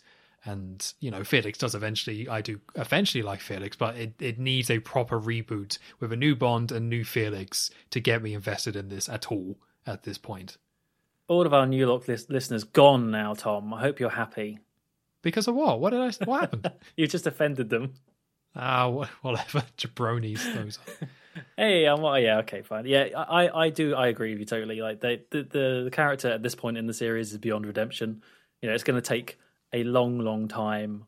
I mean, you could say License to Kill is fine with Felix, but I'd say it's really until you get to like the Craig era and they realize that, oh, actually, maybe we should keep Felix the same to actually have that bond between them. So, yeah, it's fine. It's not a great character in this film. Just sort of lingers around and does stuff in the background, but it does the job. Yeah, and he's in this film a lot, so it's another one that we'll probably mention a lot, but I don't think we'll talk about him a lot because he's just part of that America agent, because this film takes takes place in America from most of it. So now we're here. I think we pretty much spend the entire film in America. I don't think we leave again. And that's another way that it ties itself to Goldfinger as well, where Goldfinger was quite heavily based in America. So this is kind of taking that from that film, which I don't think is a good choice, but I guess we'll get into it later on. So yeah, so basically Felix helps Bond get through customs as he's pretending to be Peter Franks, and then he meets up with, I put creepy blue brothers because it's these guys who just in suits and stuff. I think they're supposed to be part of the crematorium, so they're supposed to look like funeral people, right? Funeral directors. Yeah. But they're just clearly like goons, hired goons, if you will. So they're wearing these hats, but these hats as well make them look like the Blues Brothers and stuff. And I think they have sunglasses. So Peter Frank meets up with these guys, gives them the coffin, and these guys are in on the smuggling scheme. And the idea is that they're taking him to the crematorium so they can get the diamonds. I can't remember what this character says to him, but they just have this very awkward moment where the guy just says something and it's just dumb. Oh, yeah. And then James was like, yeah, cool. So, I think they ask about who the body is, and Bond, as Peter says, oh, it's my brother. And one of them goes, hey, I've got a brother too. And then it's such a great delivery of just like Bond going, small world. Small world. That's it. Yes. Yeah, I have to say, this film, I don't like it, but these smaller moments because we had comedy in the other Bond films, right? And it was never like laugh or go crazy about it, but really enjoyable little kind of scenes and comedic moments. And when it goes for that type of comedy, I still like it. And I feel like Bond in the other scene pretending to be like, oh, was that James Bond, and doing the Dutch thing? And also this little line was more in line with that. And I actually did like these kind of little moments of Sean Connery as Bond playing off these characters. So it's weird, still a bit odd, comes out of nowhere. But when it is just these type of comedy scenes we've seen before, they were enjoyable. Yeah, there's a few lines coming up that I wrote them down because I love them so much. My question is, I've just thought of this now, and I shouldn't really say this because it's uncovering more plot holes in this film. Who would have thought it? But, what? So they yeah, you're right. Like they're going to this crematorium with the coffin because it's part of the smuggling chain. But how would they have done that if Bond hadn't have killed Peter and they have a body? Like, what would they have done? I don't know. Yeah, I don't know either. Let's because Bond never. I'm assuming Bond never communicates with them. Or maybe Tiffany's supposed to be the contact, right? So I guess she might have phoned. I guess so. Yeah. I should listen to myself from like half an hour ago. Don't sweat it. But speaking of sweating, we are getting closer to it because in the crematorium, Bond as Peter is there, looking very solemn. Yeah, it's my brother, and there's the guy that's in charge of the guy with the thick black glasses. Can't remember his name, but he's the one that's sort of telling Bond about all the stuff they have for the coffin, and then the little. Well, I don't even know what it is. Is that where you put the urn in the wall and all this sort of going through as a mumbo jumbo, basically about the process. But then eventually they get on with it. End up like cremating the coffin. So one thing to note as well is that at this point they have switched the diamonds, so they're not real diamonds in the body. I don't think they say that though, or do they? See, now there's a little bit between Felix and Bond. It might have been mentioned then. That's the only time I think it would be. But yeah, we find out later they're fake. But I want to say we don't know they're fake at this time because it's kind of part of the payoff to the next scene. Right. Okay. Yeah, maybe you're right. I couldn't really remember what Felix said to... The only thing I do remember is that one of the lines Bond says is like... Well, I heard it as elementary, dear Watson, because he's trying to be like Sherlock. As into like, where are they hiding the diamonds in the body? But then I had to actually look this up because I was like, that doesn't make any sense. Elementary, dear Watson. And the actual line is alimentary, dear Watson. Oh, it's a pun. As in it's in like the stomach. And I was like, wow, that's hard to catch on, especially with Sean's accent. So anyway, I'm going back. So yeah, they're in the crematorium and they do that. They do the business, get the urn back, and being that they are diamonds, they survive in the body and they're in the urn, and that's how the smuggling continues. So Bond then goes outside into the little garden area and is about to do the switchover. Again, like keeping on the premise of this chain of smuggling. So puts the urn in this little kind of wall hatch thing, takes the money that's in there, because I think he was meant to be paid like $50,000 for doing this, and then immediately gets knocked out. So doesn't take long for good old... I think it is... I can't remember if it's with an implement or whether it is like a good traditional hand chop, like judo chop, as we've seen in many other Bond films. I think... Oh, I'm not too sure, to be honest. I mean, that would be more elements from Goldfinger if it was just a hand on the neck. Yeah, because like Bond walks through this area, but initially he walks past Mr. Kidd and Mr. Witt, but doesn't really kind of recognize them. So we see that they're there. Then, yeah, as he puts it down, that's when they go and knock him out and take him away. Yes. Oh, yeah. How did I forget to mention them too? Goodness gracious me. They're there fiddling with some flowers, waiting for Bond. And this is where we get Sweaty Sean. Yeah, of course. Of course. I he's didn't knocked really out. click. I don't know why it didn't click, but of course we did. Yeah, like the sweatiest of Sean. This is the ideal situation for Sweaty Sean. Yeah. I reckon they wrote this scene first and then had to put a whole film around it. I just put something together with diamonds, whatever, who cares? No one's going to watch it. They're only here for this. A close-up of Sean, sweaty. Now, what would do that? Well, coffins are small, and hey, they're getting cremated, it'll be hot. Burn him. So yeah, Bond's put in the cremator by Mr. Wint and Mr. Kidd, and they probably say some little line. They always have a line. Can't remember what it is now, sadly, but they always have a line when they're doing. I didn't write any of them down. I'm not gonna lie to you. Didn't write a single bit down. You monster. Yeah. But Bond, I think this actually is quite a good scene.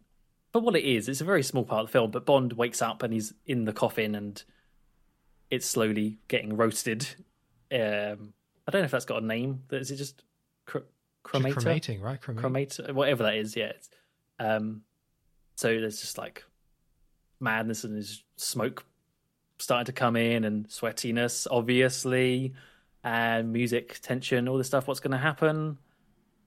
And suddenly it just stops.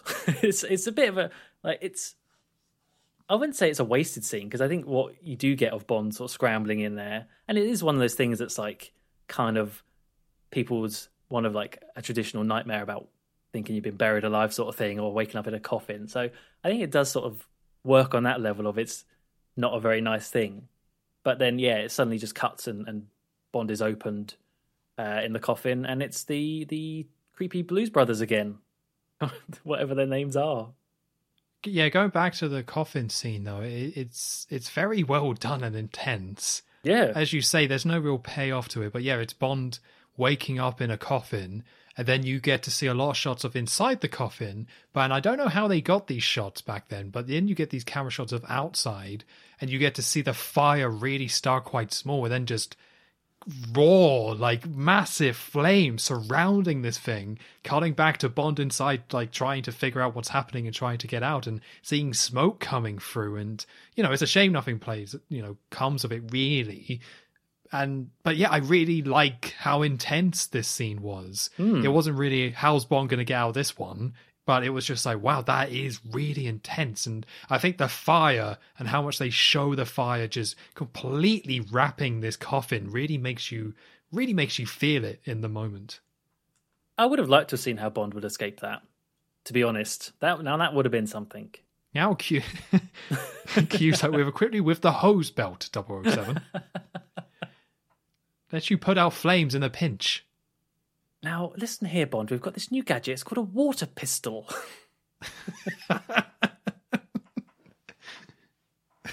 Genius. It's the Super Splasher 2000, 007. Super Soaker. Super Soaker 2. It'll make your enemies damp. Yeah. But he gets out. He makes it in the end. And it's all the goons who are angry, thinking they've been stitched up because, yes, now it's revealed the diamonds are fake. They're fake diamonds. They've been switched out at some point, probably with Felix and the CIA.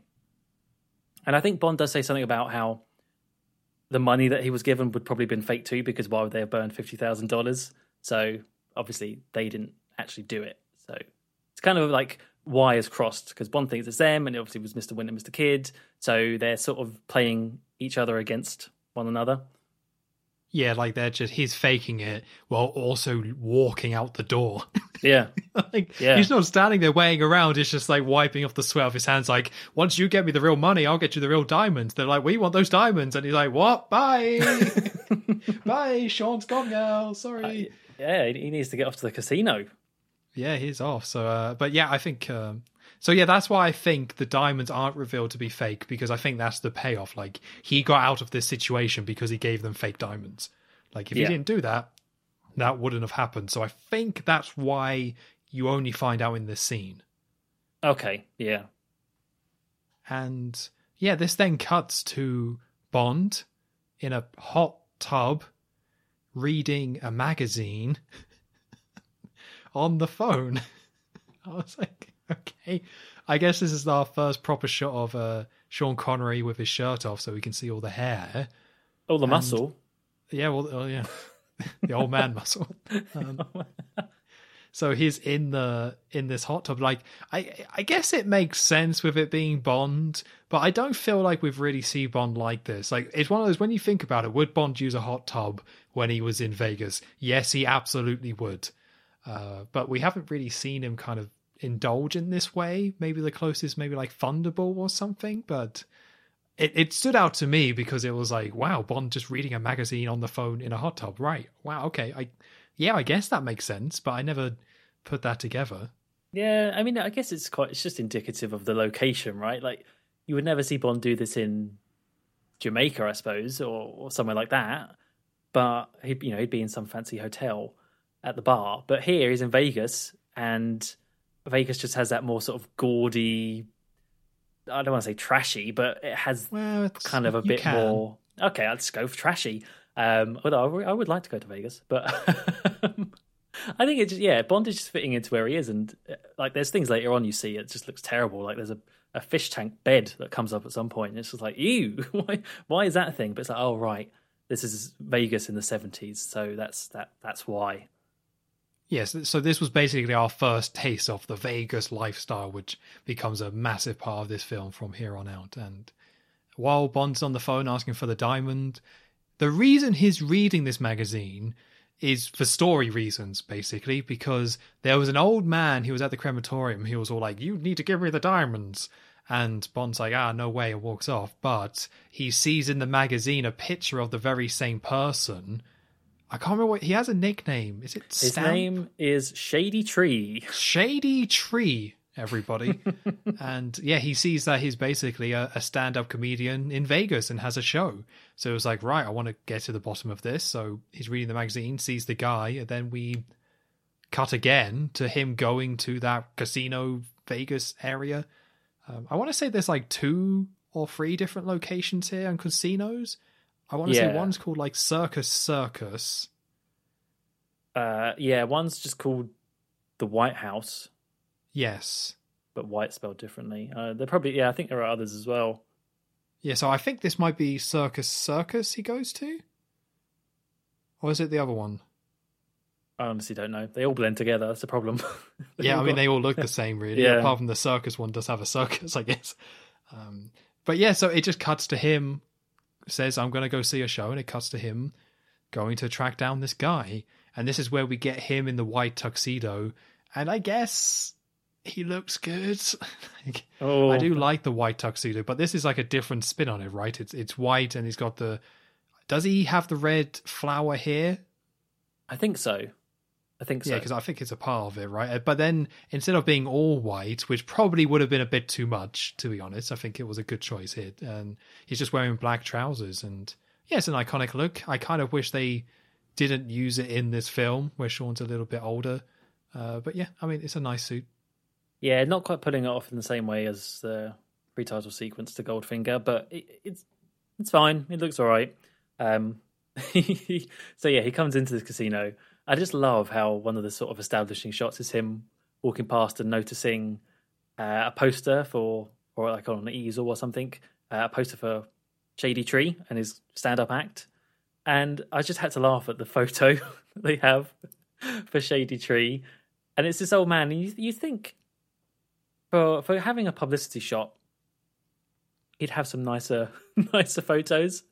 But it's just this picture of him like looking really angry and like sort of growling to the side. It just really made me laugh. Like that's the picture he would have used for his like big Vegas advertising. It's just a sad little angry old man on a poster. Is he like cross-eyed in some of these pictures as well? His eyes look a bit off. Yeah, I think Shady Tree needs to get a better agent by the looks of it. Yeah, for a lot of reasons, as we're going to find out. So his Shady Tree is on stage doing a stand-up with 2 women, very Vegas-looking women in all the gear and stuff, and telling all his jokes. And we have Mr. Wit and Mr. Kid at the front watching it. I don't know if we see them laugh at all. I don't think so. Are they in? Joe, I missed that. I actually missed that they were there. Yeah, they were at the... Yeah, they were watching him. Well, I say I missed it. So people listening, you're going to have to realise at this point in the film, I was into this, right? I'm enjoying it by this point. And therefore... less time to write notes, so I'm gonna be winging it now because I know that this is true. Like I was actually just enjoying watching the film, and then so I just went with it, and then that's where plot details start to weave in and out a little bit less. And if you put this as your number one, this is gonna. Well, we'll get there. You've never had done this before. You've never said, sorry, Tom, I don't have notes because I was too busy enjoying it. Nelfa from Russia with Love, Thunderball, Dr. No.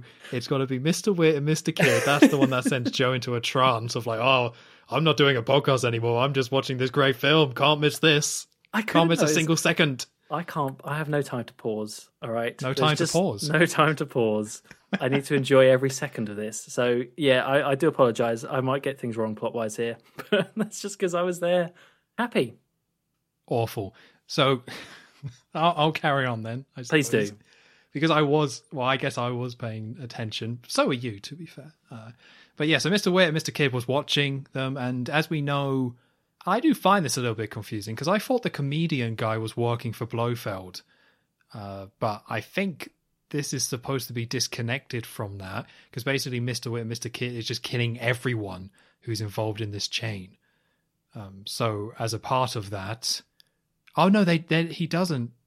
No, okay, yeah, all right, I've just figured that out in my head. So he goes to see the old man comedian backstage, and then we cut to Bond later going backstage and finding Shady Tree dead on the ground. And then I think at this point, we then see Mr. Wit and Mr. Kid talking to the casino owner, who I did write down. Is that Bert? Yeah, Bert Saxby. Bert Saxby. So he does work for, he works for somebody. I won't say who, I won't say. So then saying like, oh, we need to keep him alive. And they say, well, that's unfortunate. And it turns out like, yeah, they're dead. Because basically Saxby has found out that the diamonds were fake. So they were like, well, if they're fake diamonds, we need to actually get the real diamonds. And it's kind of, I guess they don't know this is Bond or anything like that. They don't know Bond's kind of a part of this. They just think they're trying to, infiltrate this diamond smuggling to steal the actual diamonds. So once they find out, these aren't real diamonds, that's when they need the actual diamonds, but the damage has already been done. So I don't think Bond has any plans after this. He's just like, oh, that sucks. I guess I'll go play some craps, I guess. This is probably like actual Sean Connery shining through now, whereas like, you know what, let's just play some games for a while. Let's do a bit of gambling, maybe some golf later on. Yeah, I'm in my suit, I'm looking good, I'm feeling good. Let's go and just a few rounds. Relax. I mean, what you're saying there, like, there's part of the reason why I just sort of went with this, because there is a lot of sort of back and forth with this diamond stuff. And yeah, like Mr. Wint and Mr. Kidd are killing every step of this diamond smuggling chain, but they work for Blofeld. So are they just trying to like shut it down now because they have the amount of diamonds they need? So they're just trying to get rid of this chain as evidence? Maybe, but I take it more as Mr. Wint and Mr. Kidd, the grey cows that they are just all about killing people. And their assignment is, we just need to get these diamonds. So they're going to get those diamonds, but because they like killing people, they just kill everyone along the way. But obviously, Baxby and Blofeld won't care as long as they get their diamonds. Right. Okay. But then, yeah. But I suppose, like, they killed the dentist who would have been getting them. Do you know what? It's fine. It's fine. Well, obviously, for the plan to work, they do have enough diamonds. Yeah. Like, we find out later they did have enough once they get the real diamonds. So maybe they knew that. Maybe they just didn't care. It's not clear. We shouldn't care either. Exactly. But I will say, while we're on this topic, and it's something that I didn't like about this film, Shock Horror, that is unrelated to the other films and stuff. I find this diamond smuggling stuff really boring. Like, I don't think I engaged with any of this stuff or found it interesting. I didn't find this whole, the explanation at the start, that was kind of neat, I suppose. But everything else, and the fact that we spend so much time on this film talking about these diamonds, and it's such a big deal, that the story for this film, to me, I just think it's kind of terrible. And it only picks up again when Blofeld is revealed. That's when I get back into it story-wise, and I like that stuff with Blofeld. But he disappears for most of this film, and we're just following Mr. Wint, Mr. Kidd, and the diamond smuggling, things like that. I think this premise is just boring. I don't think it's interesting. I don't think it's interesting everyone just dying in this smuggling ring. I don't think there's enough mystery there to keep me invested. It's just Bond getting involved with diamond smuggling, and it bored me to tears. It really bored me. I mean, the premise isn't a good one. I will agree with you with that. It's just one, diamonds are going from one person to another, to another, to another. I would say that the film kind of keeps it interesting, despite that, in kind of, well, Mr. Wint and Mr. Kidd being one example, but with the whole, like, the crematorium thing, and just little bits like that sprinkled in, I think just about keep me going, and the bad, cheesy lines and terrible jokes. But I would agree that in terms of like overall plot of this film, it is a bit crap. Like it's all over the place, but very at the same time empty. Like there's just nothing really to it. So yeah, it's very weak, and it's strange because previous films I think have been quite interested in terms of Spectre plots and trying to like flesh those out. Maybe it's not super complicated like in on a Majesty Secret Service, that is brainwashing a load of women called angels and sending them out there, but it still kind of sells it enough, and you got the Bond falling in love stuff to make it work. But I think this might be the first one where the story is just kind of naff. I mean, it's not what it's focused on, as you say. If you enjoy the campiness and the characters and things like that, there's enough to get you through this film. But for me, I didn't. Then I was like, okay, well, let's just take it as a Bond film and a Bond plot, and this as a Spectre storyline. It's just dreadful. It's just dreadful, and it's just not enough to keep me involved. But again, once Blofeld's reintroduced, he's a ton of fun and kind of picks things up. I do get into the story more, but for most of this film, I am just not into this story, and it's weird because this is the first time I really felt that in any of these Bond films.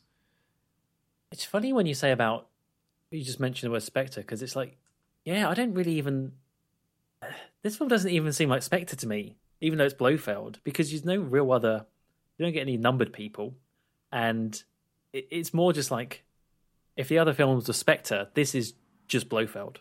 Even though he has this giant, he's managed to, as we later see, like got all these operations going on, it doesn't feel as big and dramatic as previous films where he's got number 1, number 5, number 2, all that sort of stuff all around the world. This just feels like Blofeld on his own to an extent, which is a bit strange. There's no organisation, is there? There's no hints at all of a big organisation. It's just Blofeld taking over an organisation, which is a cool premise. Yeah. I just don't think they do much with it. Yeah. Anyway, where were we? We were Shady Tree has just been killed.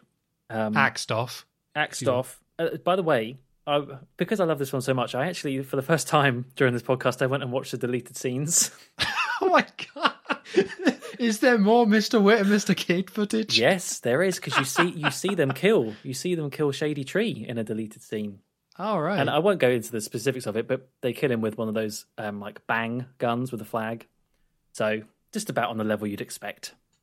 Did you like my axe joke, by the way? Wait, how did they actually die? No, axed off. Axe. Where's axes in this film? No, because he's called Shady Tree. Oh, wow. Yeah. Pretty good, right? Bravo. I'm not smart enough for that sort of level. I need this film's level of jokes. Bond comes in, tree go down. Or timber. I'm a simple man, Tom. Simple man, simple pleasures. Speaking Bond, of simple. Yes.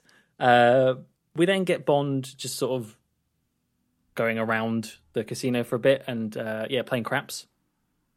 And that's where he meets, I guess, the secondary Bond girl of this film, though she's not really in it very much, and that's Plenty O'Toole, who's great. Well, I was going to say great name. It's a terrible name. Terrible name. But it's a pretty terrible character, really, ultimately. So, yeah, she's just this girl, this woman that sort of watches Bond spend loads of money at the table and immediately, is attracted to that. So flirts with him and, rolls dice for him and craps and all that sort of stuff. And they bond a little bit. But there isn't really much between these two characters. She is in the film a little bit more, but really very, very minimal. It's just fine, I suppose, but I think she's meant, the impression I get is that she's meant to be seen as like putting on this sort of act of being dumb and like warming to rich men and getting money off of them, because I think there's like another man that she says that to when he's lost all his money. She's like basically palms him off. So I kind of like that idea of it, and I suppose it's kind of similar to Tiffany Case and that aspect. But then actually she does just look dumb. Like, I don't really get much of the kind of ploy behind her actions. She just seems stupid, so it's kind of wasted. I think there's two things for me to know about this character. The first of all is that when Quantum of Solace did the whole Strawberry Fields, I think she was called, Bond trope, as in like specifically calling back to it, this is the one. Like, a woman gets involved with Bond, she's incredibly stupid, they sleep together, and she dies. That's like, I feel like this is the perfect capitalization of that idea, and seeing it play out like this is kind of crazy, because again, they mock it in future ones, but you kind of think, oh, in Quantum of Solace, they're speeding this up and, changing it to exaggerate it to make their point. No. Like, the comedy version and the exaggerated version in Quantum of Solace is the exact same as this one in this film, and it's kind of bizarre. And second of all, I find it odd that Plenty is very similar to Tiffany, just isn't on a screen as much, because as we find out, Tiffany is very opportunistic and is kind of dumb and plays up to whoever she needs to. And it's weird that we get a Bond girl, a secondary Bond girl, who's exactly the same. Yeah. It's just her arc and what happens to her is very short compared to Tiffany's.